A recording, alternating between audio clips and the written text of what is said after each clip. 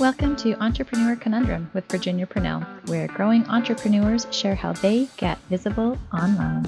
Hi, everyone. Today, I am talking with Gen Furukawa about how he is helping e-com businesses grow through using interactive quizzes. So Gen is the co-founder of Prehook, which is a leading quiz platform for Shopify merchants. Gen has been in e-commerce for over 10 years, with the last 7 years in e-commerce SaaS. Before Prehook, Gen was part of the founding team and VP of marketing at Jungle Scout and leading software for Amazon sellers. Prehook helps hundreds of high-growth Shopify merchants sell more, accelerate their list growth, and capture zero-party data with quizzes. Gen also hosts the e-commerce marketing podcast Cart Overflow, where he shares what the best brand operators, agencies, and tech platforms are doing to grow their e-commerce revenues. Welcome, Gen. Virginia, thanks so much for having me. Thanks for being here today. So, how did you get on this entrepreneurial journey and decide that you needed to go out on your own?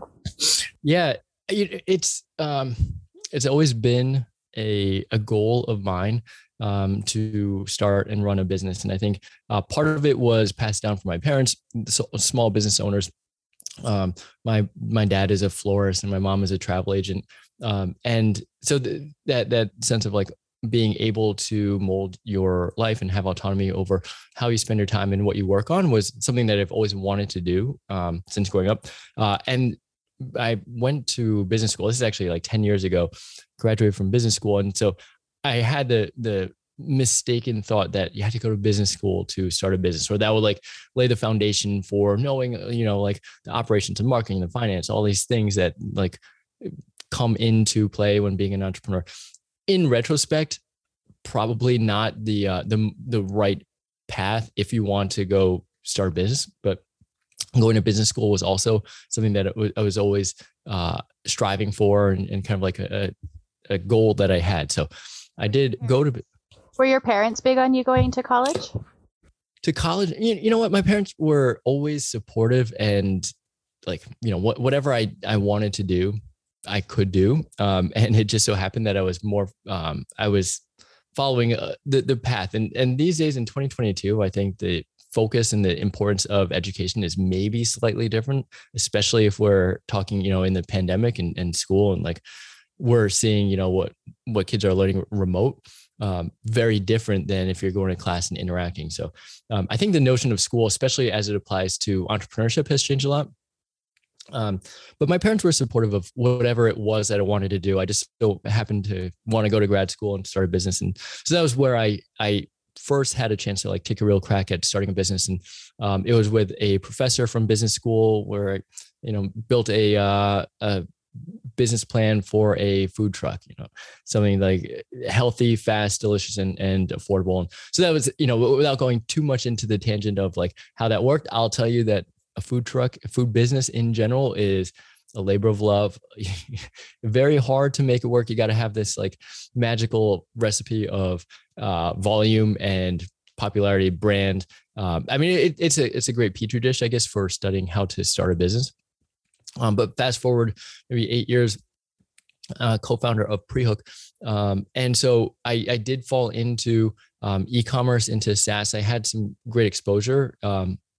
After the food truck thing, I worked at a private equity firm working on their marketing. And so that was really cool because it was give me an eagle eye view of how things work from like the business perspective and then different business models. And so I had some experience with SaaS, had some experience with e-commerce, which I after that joined Jungle Scout as the early stage part of the founding team.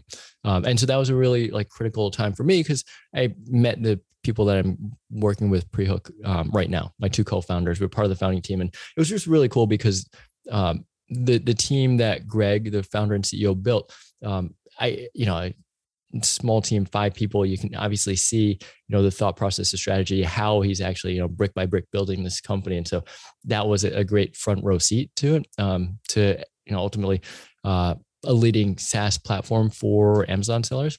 And then, I've been working with Az and Diedrich, who are my current co-founders, for 5-6 years. And so we have the familiarity, we have the trust, we have like the aligned interests. And so that was enough for us to say, you know what, there is this opportunity in the Shopify space, slightly different than Amazon, which is what we were very familiar with working at Jungle Scout. And we just kind of made a go of it. And that was in the spring of 2020. So pretty much like right when things are locking down with a pandemic, we're like, all right, just huddle in a room. And they're in Vancouver, I'm in Austin. And we just started working on this after doing some research, due diligence, like, yeah, this is something that merchants need. And so we started building it there. So you kind of went into it right at a good time then, with everything shifting to more online. Yeah, totally. I mean, I think it was probably mid 2020 or something. McKinsey had that statement, basically, e-commerce SaaS fast forwarded 10 years in terms of growth and adoption of e-commerce in the pandemic. So it was quite a time for Shopify brands to get an influx of traffic, the tools as well. Times were ripe. Now, slightly different story, of course. 2021 is a story of logistical challenges, supply chain issues, and everything else. Though we're a little bit removed from that from a SaaS perspective, but of course it does touch us because we work so closely with e-commerce brands and Shopify brands. So are there certain brands that you work with more, or more of your ideal avatar? Yeah, good question. So I think I should clarify, Prehook is a quiz platform. So you just ask a few questions, capture a lead, and it recommends a product based on what the quiz, the responses that you get. And so it's essentially as a stand-in for an in-store sales associate, where you might go to a wine store or a skin shop, skin and beauty, or healthcare, general nutrition or something. Ask a few questions. It might be related to what your interests are, what your goals, your challenges, your preferences are. And then the person would say, hey, based on what you've told me, these are the things that I recommend, and here's why. And so a quiz, once you're able to build it out, essentially replicates that.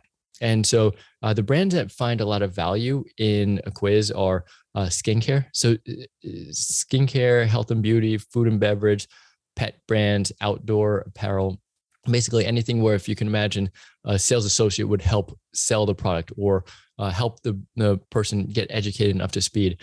Because ultimately, one of the critical findings that we found when looking into the Shopify space is merchants don't necessarily know what problem they're solving for. That you could have somebody coming to your store and they could be looking for, it could be whether it's, based on gender, male, female, obviously have different needs of what they're looking for. But if it's like a wine, is it red wine or white wine? Or even more specifically, is it a certain type of red or white? And so you really want to craft the shopping experience and the post-shopping experience, as in email and SMS, specifically around what the person is looking for. Because ultimately, that's how you're going to get the engagement. That's how you're going to get them moving down the funnel and ultimately, ideally, a conversion. That's cool. I've built that out in Messenger, like through a Messenger automation and stuff, but I haven't done it on the website aspect like you're doing, right? Yeah. That's cool. So you were able to capture the lead information then for that store, that company. Exactly. Yeah. So once they answer all the questions, we directly integrate with some of the key email service providers or SMS platforms for e-commerce brands. So that's Klaviyo and Omnisend, Attentive, and Postscript. All the data gets sent specifically to that profile. So Virginia, if she's shopping for, say, skincare, what type of skin do you have? What type of conditions do you have? How often are you using it? Maybe, if you're far north in Canada, then maybe you have like dry skin in the winter that you need to address, or like strong sun in the summer. So these are things where, okay, we can put Virginia in different segments, or we can send her through different automations based on her skin type or based on the goals of what she has explicitly stated. So yeah, that's where a lot of the value is basically personalizing at scale. Because if you don't have data about what Virginia is looking for or what her basic skincare needs are, how do you know what to personalize around? And the answer is you can't. You can go kind of like generic blasts, but the statistics bear out that people are looking for personalized shopping experiences will support those with greater wallet share in terms of higher average order value or more repeat purchases, ultimately greater lifetime value. And that comes down to the foundational data about what you have about that customer. So do you do the interactive quizzes and stuff like that for, like, say, like Mother's Day or Father's Day or specific holidays like that? For yeah, we definitely have, and we definitely have for gift finders. Yeah, so the holidays as well. And one interesting thing that I've learned that a merchant told me is that they basically tested, okay, if they're if they're buying for a gift, shorten the welcome flow. So, a traditional welcome flow, it might be like the founder story or the brand story or some cool features. A gift buyer is very transactional. They want to get in, get out. That's it. So I think she was able to reduce her unsubscribe rate by 3x just by shortening the welcome flow for any gift finders. So, that's just a small example. If you know the state of mind, if you know what they're trying to accomplish and you can play to that, you can get far better engagement or conversion. Mm-hmm. Especially if you're running ads to it or anything like that too, right? Absolutely. Yeah. And then, to bring it full circle, you're running ads to certain segments or you're creating targeting for your ads. Then you can tag them with a remarketing cookie. And then you can also sync your audiences from Klaviyo or Omnisend to, say, your Google or Facebook platforms to kind of tighten the targeting and segmentation so that you're sending relevant follow-up campaigns if you're running remarketing, for example. That's cool. Do you ever be like, hey, you bought something for your mom. Now it's time to get something for you. Do you ever kind of like target it like that too? That's a good question. I don't know of brands that have, but I think that's exactly along the lines of what you're doing, because they're, from first party data that you're passively tracking, their purchase order, what products they bought, but you don't know the why. And that's where the zero party data comes in. That's where you're getting the intent of what they're buying. So kind of like how to craft your product and your brand appropriately. Yeah, so sure. So true. So are there any big mistakes that you've kind of seen your ideal clients making, or are they kind of the ones that we just touched on where they're too long of a welcome sequence for a gift buyer? Or yeah, so I think the general mistake might be the approach of the brand as they're putting the quiz together. And what I mean by that is basically that a person doesn't necessarily want to come forth and share as much as they possibly can, or they don't necessarily want to spend a lot more time in front of a computer on your site than they don't need to. So the mistake might be, hey, we can ask this, so therefore we should. We can ask that, therefore we should. So you might come across questions like, if you were seasoned, what season would you be? Or what's what do you order at a bar? Or what's your spirit animal? Questions that might be a little bit whimsical or not quite relevant. And that's a mistake, because not only does it necessarily it's not helpful for the segmentation, but with every additional question, as you can imagine, the completion rate will go to 0 with every potential question. So every question you have is another chance for somebody to drop off. Like, it's not worth my time. I don't care. So if a brand is not going to use the data, but still asks questions, and as a result has kind of like a bloated extended quiz, I think that's a mistake, and it's reflected in completion rates and ultimately leads gathered and products purchased. So true. So how do you guys get in front of your ideal clients? Yeah, I think it's a little bit easier with a Shopify app, because there's a store where most brands would go to the app store and search. So that's kind of like a centralized distribution channel. And a lot of apps, I think, do find a lot of their installs come from that. Not all apps rely on Shopify App Store traffic, but it is one way that we're acquiring customers.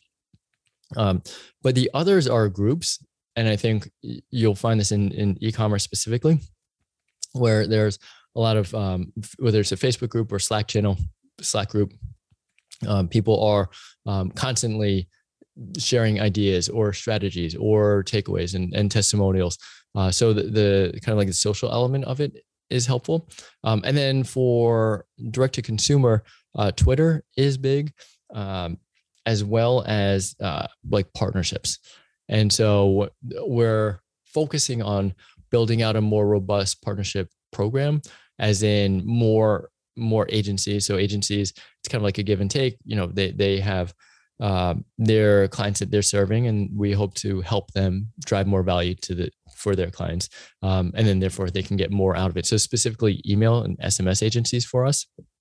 So yeah, to answer your question, I think those are some of the main channels: is the communities, partnerships, the app store, and then word of mouth.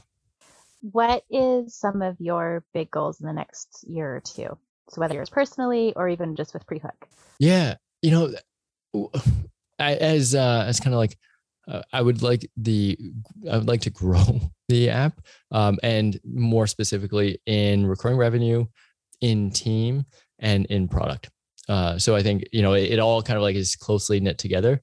And ultimately that comes down to getting the app or the idea, the value of a quiz, the necessity of zero-party data, how you can help use the data that you're gathering and apply it to your email campaign, to your SMS, how to actually use it. And so getting that message out to brand owners, I think, is incredibly helpful, not only so that they get more value out of their own data that they've captured, and it might not even be relying on Prehook, but just kind of like building the brand awareness, I think would translate to the growth, the pillars of growth that I'm measuring ourselves on.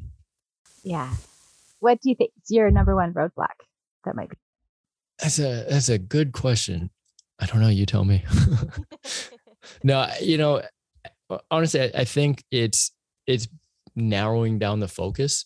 And I think I fall victim to this, is that there are 1,000,001 different ways to potentially get in front of a customer, or there are ways that you can spend your time, or like kind of optimize for that last like 5%, to get to 100%. But does that really matter? And I think so. Like, it would be focusing on narrowing the channels of focus, because we have limited resources. There's 3 co-founders, and we do have big goals to achieve.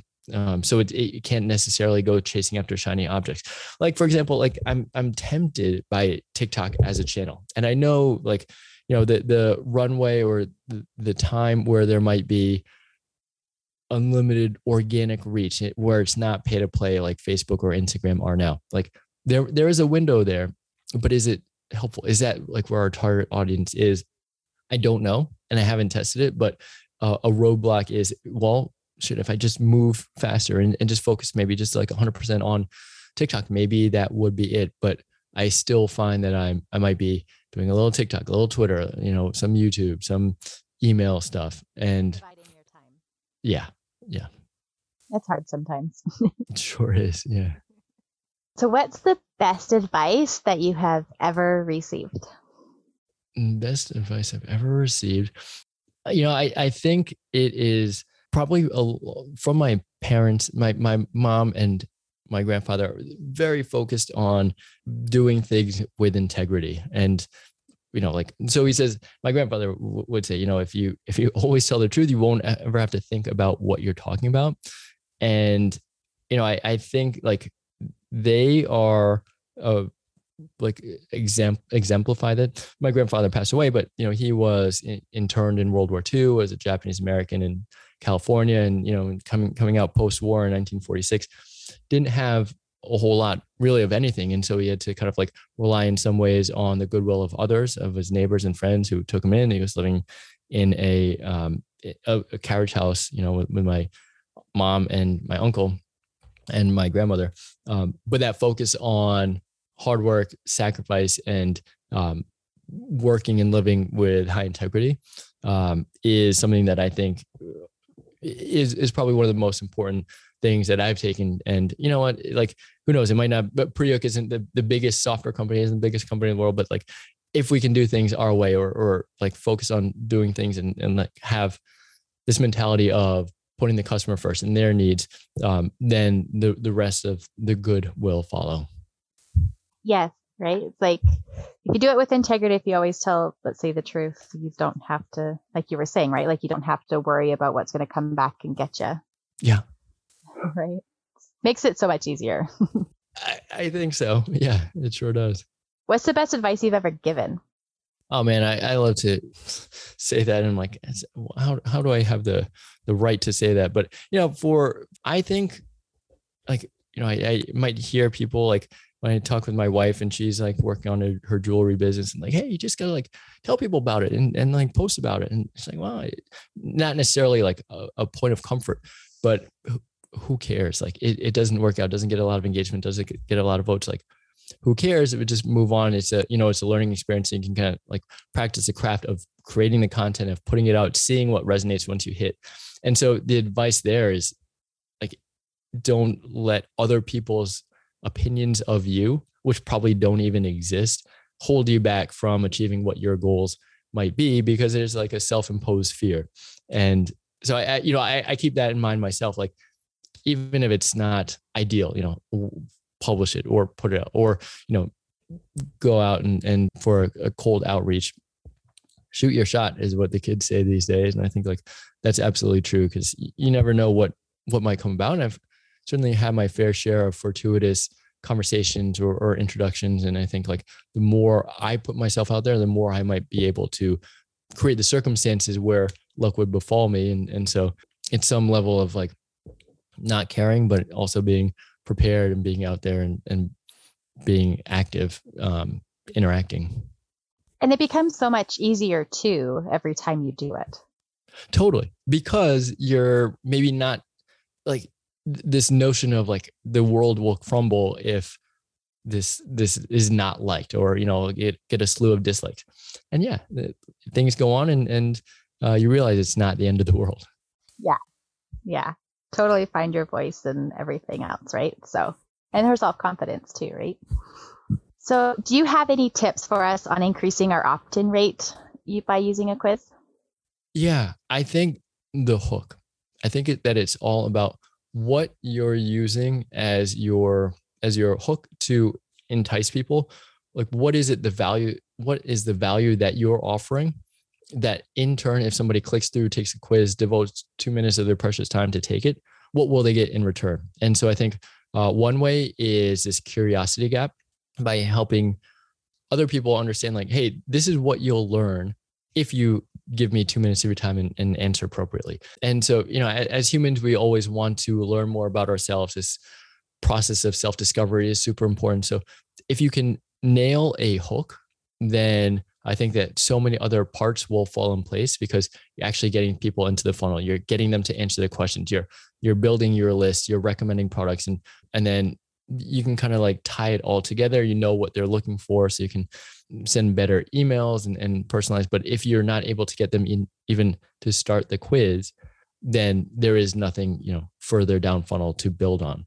So that I think is a critical part, is to get a hook that plays to our imagination and gets us excited to answer the quiz.